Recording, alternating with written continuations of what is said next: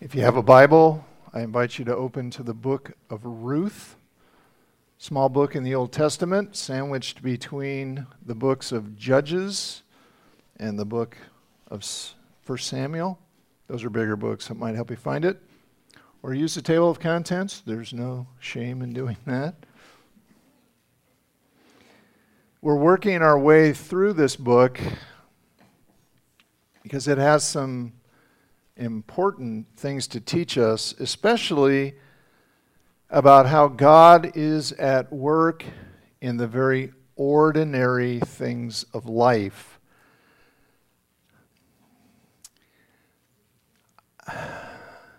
I think there's a tendency to believe that if God were to do something, it would be big, it would be spectacular, it would be obvious. Especially, you've been reading the Bible and oh, look, God divided the Red Sea. So if God shows up in my life, it's going to be something spectacular like that. That's actually not true. In fact, the vast majority of what God does is not miracle. It's what we call providence, using ordinary things to accomplish extraordinary results. And this book tells a story that is full of very ordinary things. I mean, there's a family that moves, and a father dies. 2 sons get married, and then they die. So now we've got 3 widows who are grieving. And then one daughter-in-law chooses to move with her mother-in-law and take care of her. And she works. She goes to work every day and works a full day. And that's so they can survive. And in doing so, she winds up meeting a man. They get married, and they have a baby. And it's an interesting story. But it's all just everyday stuff. Some of it's good, some of it's really hard, but none of it is amazing. But in another sense, it's all amazing because God is at work through all of that ordinary stuff doing some extraordinary things, and He does it without any miracles, without any obvious supernatural interventions. And because of that, this story is a great lesson for us whose lives are full of ordinary things. Going to school, going to work, cleaning the house, all the ordinary stuff we do. We need to know that just because our lives are ordinary, that does not mean God isn't with us and that He's not doing things in our lives and through our lives and for us. In fact, if you're here today and you are a believer in Jesus, you have come to the place, you've heard the good news of what He has done through His death and resurrection to make us right with God, and you've responded to that invitation, you've put your trust in Him, you have been born again, you have now the Spirit of God living within you, then the Bible says very clearly, God is always with you. And He's at work in and through you to accomplish His good purposes. And those things just can look so ordinary that you just don't see. You don't see what He's doing. Most of the time we don't. Maybe in retrospect we look back and go, oh, okay. I see what He did there. But many times you won't. So we're going to pick up the story in chapter 2. And then I want to think with you about one particular way that God works through us to accomplish His extraordinary things, and yet it seems like a very ordinary thing. So pick it up, chapter 2, verse 1. Now Naomi, this is the mother of the family whose husband died, whose 2 sons died. Naomi had a relative on her husband's side, a man of standing from the clan of Elimelech, that was her husband, whose name was Boaz. And Ruth, the Moabite, this is her daughter-in-law who's taking care of her, said to Naomi, let me go into the fields and pick up the leftover grain behind anyone in whose eyes I find favor. Naomi said to her, go ahead, my daughter. So she went out, and she entered a field and began to glean behind the harvesters. As it turned out, okay, pause there a second. Here's the author very intentionally pointing out that this is not an accident.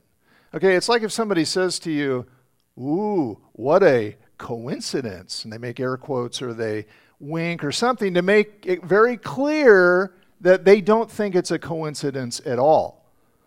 Something bigger going on here. This is God at work. So as it turned out, wink, wink, she was working in a field belonging to Boaz, who was from the clan of Elimelech. Just then, here we go again, another coincidence, Boaz arrived from Bethlehem and greeted the harvesters.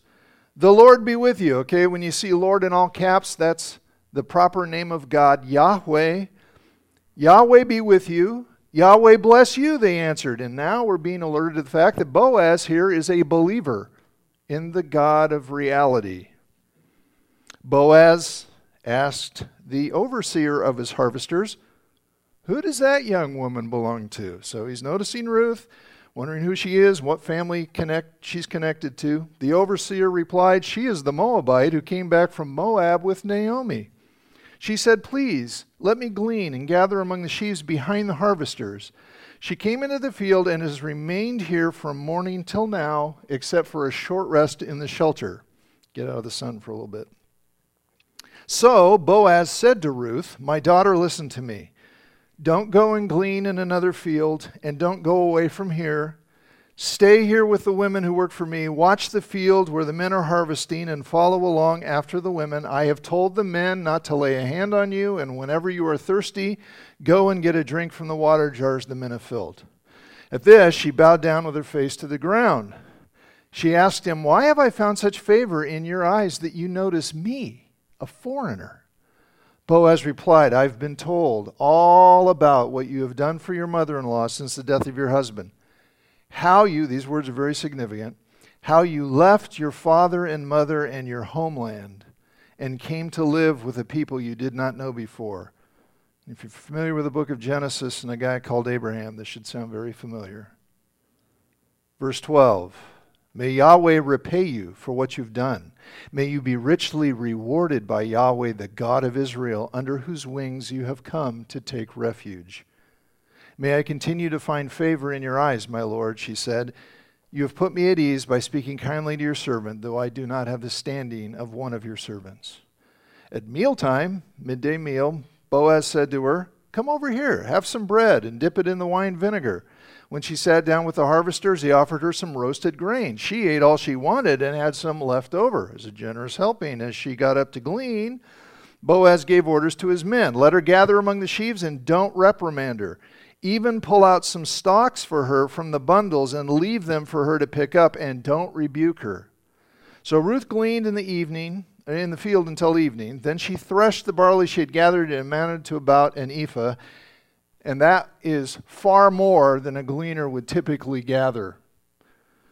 She carried it back to town, and her mother-in-law saw how much she had gathered. Ruth also brought out and gave her what she had left over after she had eaten enough. Her mother-in-law asked her, where did you glean today? Where did you work? Blessed be the man who took notice of you. Naomi can see somebody intervened here. Then Ruth told her mother-in-law about the one at whose place she had been working. The name of the man I worked with today is Boaz, she said.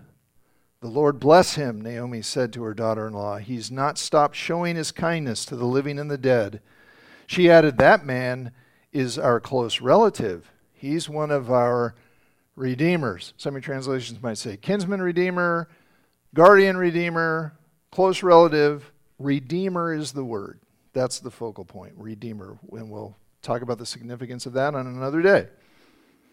Then Ruth the Moabite said, he even said to me, stay with my workers until they finish harvesting all my grain. Naomi said to Ruth, her daughter-in-law, "It will be good for you, my daughter, to go with the women who work for him, because in someone else's field you might be harmed." Remember, this is the time of the judges, a very lawless time. So Ruth stayed close to the women of Boaz to glean until the barley and wheat harvests were finished, and she lived with her mother-in-law. You can see Naomi is starting to change her tune. At the end of chapter 1, she was very sorrowful, even bitter, said, "Hey, call me Mara," which means bitter. She said at the end of chapter 1, "I went away full, but the Lord has brought me back empty." Now she's beginning to see that God is still doing good to her. But notice how God is doing it. How is God doing good to her? He's doing it through ordinary people. Through Ruth and through Boaz. There's nothing miraculous here. But God is doing good things through ordinary people. Now, we already know why Ruth is doing good to Naomi. She loves her. What about Boaz? Is he being nice because he thinks Ruth is kind of cute? Likes that charming Moabite accent? I don't think so. I think Boaz has discovered something powerful. I think he's discovered the joy of generosity. God-empowered, God-enabled generosity. He is reflecting the generous heart of God himself. And though being generous might seem very ordinary, it is a way that you and I can experience God doing good and accomplishing good through our ordinary lives. Now, why do I say Boaz is being generous? Because he's doing much, much more than the law required. So God had given the Israelites his Torah, his instruction through Moses, and he had given them specific laws about the practice of gleaning. So look at Leviticus chapter 23. "When you reap the harvest of your land, do not reap to the very edges of your field or gather the gleanings of your harvest. Leave them for the poor and for the foreigner residing among you. I am Yahweh your God." Deuteronomy 24. "When you are harvesting in your field and you overlook a sheaf, do not go back to get it. Leave it for the foreigner, the fatherless, and the widow." Those would be the three most desperately in need groups of people. The foreigner, the fatherless, and the widow, so that the Lord your God may bless you in all the work of your hands. "When you beat the olives from your trees, do not go back over the branches a second time. Leave what remains for the the foreigner, the fatherless, and the widow. When you harvest the grapes in your vineyard, do not go over the vines again. Leave what remains for the foreigner, the fatherless, and the widow." So gleaning, this was established, this was a system for meeting the needs of the poor, the needy, but doing it in such a way that allowed them to keep their dignity by working. Working is a dignified thing, a dignity-giving thing. But now Boaz goes beyond the requirements of the law. Instead of just allowing Ruth to glean, he takes action. He takes action to protect her from those who might do her harm. He invites her to lunch. He serves her lunch. He tells his harvesters to pull out stalks of grain from the bundles. And you've got to remember, to a farmer, crops are money. Crops are how you keep your family fed. So by pulling those stalks out, it's just like pulling money out of his pocket. But Boaz did it. And you just get the sense he's doing it freely. Like he wants to. And by doing this, by being generous, he's reflecting the very heart of God. So look at 2 Corinthians 9:7. It says God loves loves a cheerful giver. Why? Because that's what God is like. I mean, if you know John 3:16, God so loved the world that he gave. And he gave the most generous gift imaginable, his dearly loved Son. We'll be celebrating that a little later in the Lord's Supper. So Boaz, he's in sync with God. He's on God's wavelength here. He is looking at this situation from God's perspective.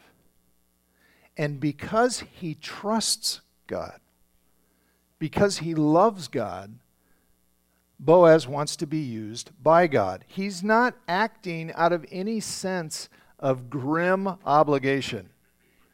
He's not like, there's one of those poor people. Well, I guess I have to be generous. Like God's holding a gun to his head or something. No. God's generous kindness is flowing through him. He sees himself as a channel of God's goodness. And he's enjoying it. Which is exactly what we should expect when we're generous because we trust God, because that's exactly what Jesus said would happen. Acts 20:35. The Lord Jesus himself said, "It is more blessed," and you have to know what that word blessed means. It means happy. I wish they'd translate it that way. That's what it means. It is a happier thing to give than to receive. Thus saith the Lord. Now, here's what I want you to see. This is what I really want you to grab onto. Boaz is just a guy. Okay? He's just an ordinary man. He's not a Moses. He's not an Elijah. He's not a miracle worker. He's not a prophet. He's a businessman. He's a farmer. And yet he is experiencing and enjoying God doing good, life-changing things through him, through his ordinary life, by being generous. And that's a lesson for us.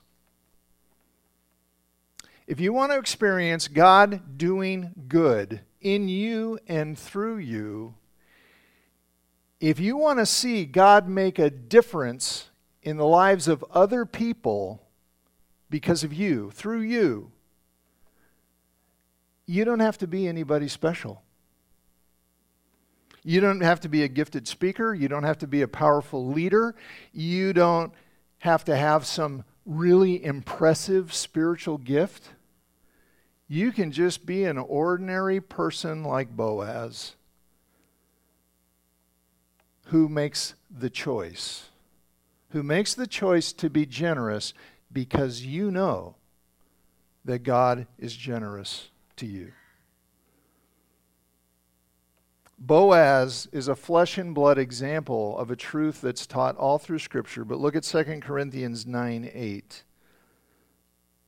God is able to make all grace, undeserved, unearned, his gifts, make his grace abound, gush, overflow to you, so that in all things, at all times, having all that you need, keyword, having all that you need, you will abound, or you will have an abundance, you will have more than you need for every good work. And the context of this verse is giving financially to meet the needs of God's people, to advance his kingdom work around the world. And it's telling us that when we give generously, we are actually channeling the grace of God, the goodness of God, because he gives to us. We have an abundance because of his grace. It's God's grace that's abounding in our lives.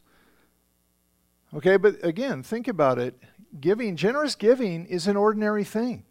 It's not a miracle. But the point is, God is in it. God is in it. Why? Because we have to rely on him. To give with a biblical,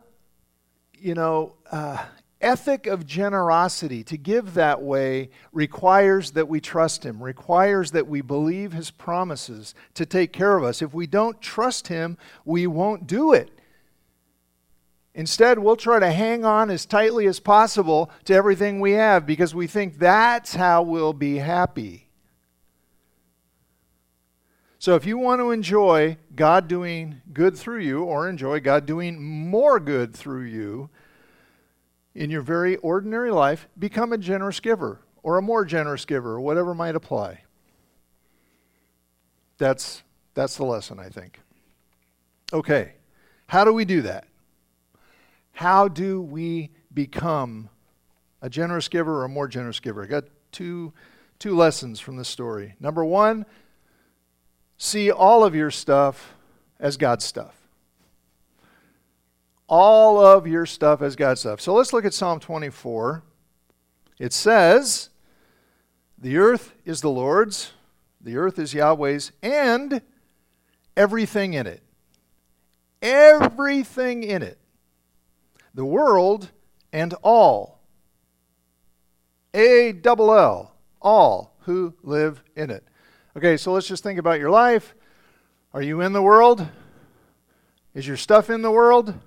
Who does it belong to? It belongs to the Lord. All of it. So instead of asking, what do I want to do with my stuff? The question to ask is, what does God want me to do with His stuff? See, Boaz did not consider his field to be his field. He saw it as God's field. I mean, think this through with me, right? So Ruth comes, she's come to the land with Naomi, and Boaz says to her, Ruth, you've come to the right place. Right here in my field, you are under God's wings. It's like, well, what does that mean? Where is that exactly? Where is under God's wings? Well, Boaz is thinking of Ruth coming to the land that God had promised to give to Abraham and his descendants, the Israelites. And in many ways, she has acted just like Abraham. She has put her trust in Yahweh, the God of Israel, and she has left her homeland and her relatives. And she's come to this land. And what did God say about this land that He had promised for the Israelites to live in? Look at Leviticus 25. The land must not be sold permanently because the land is mine. And you reside in my land as foreigners and strangers. Just keep this straight, people. You're tenants. I'm the landowner. So Boaz knows, this isn't my land, this is God's land. It's not my barley, that's God's barley. That's not my wheat, that's God's wheat. That's not my money, that's God's money. He knows, my stuff is God's stuff. And so he says to Ruth, right here, gleaning in my field, you're under God's wings. Boaz knew, my stuff's God's stuff. And when you use stuff the way God wants you to use His stuff, He promises to bless, not deprive. Look again at the law of gleaning. Deuteronomy 24.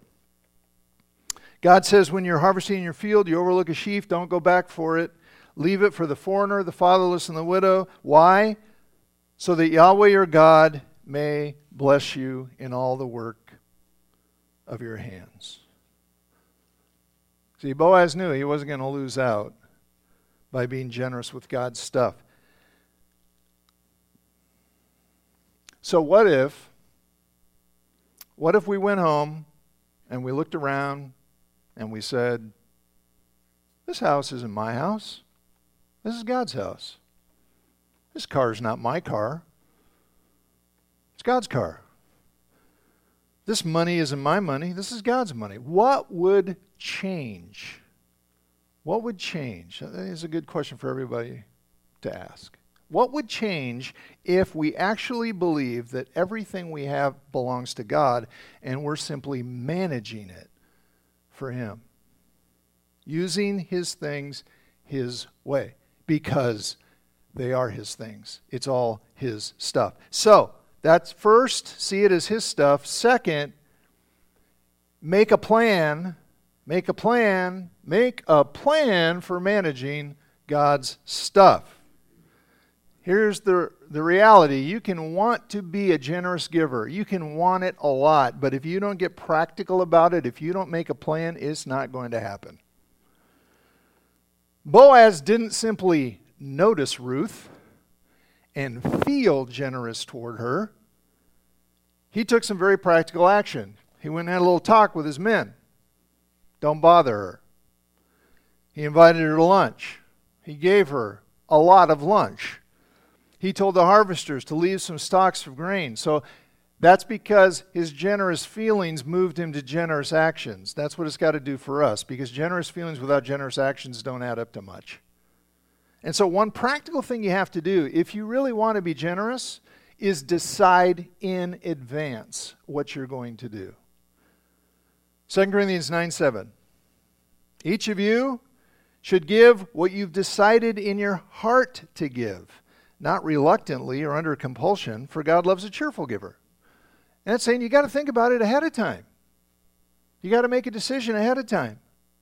And that almost certainly means, wait for it, you need a budget. And some of you are just like,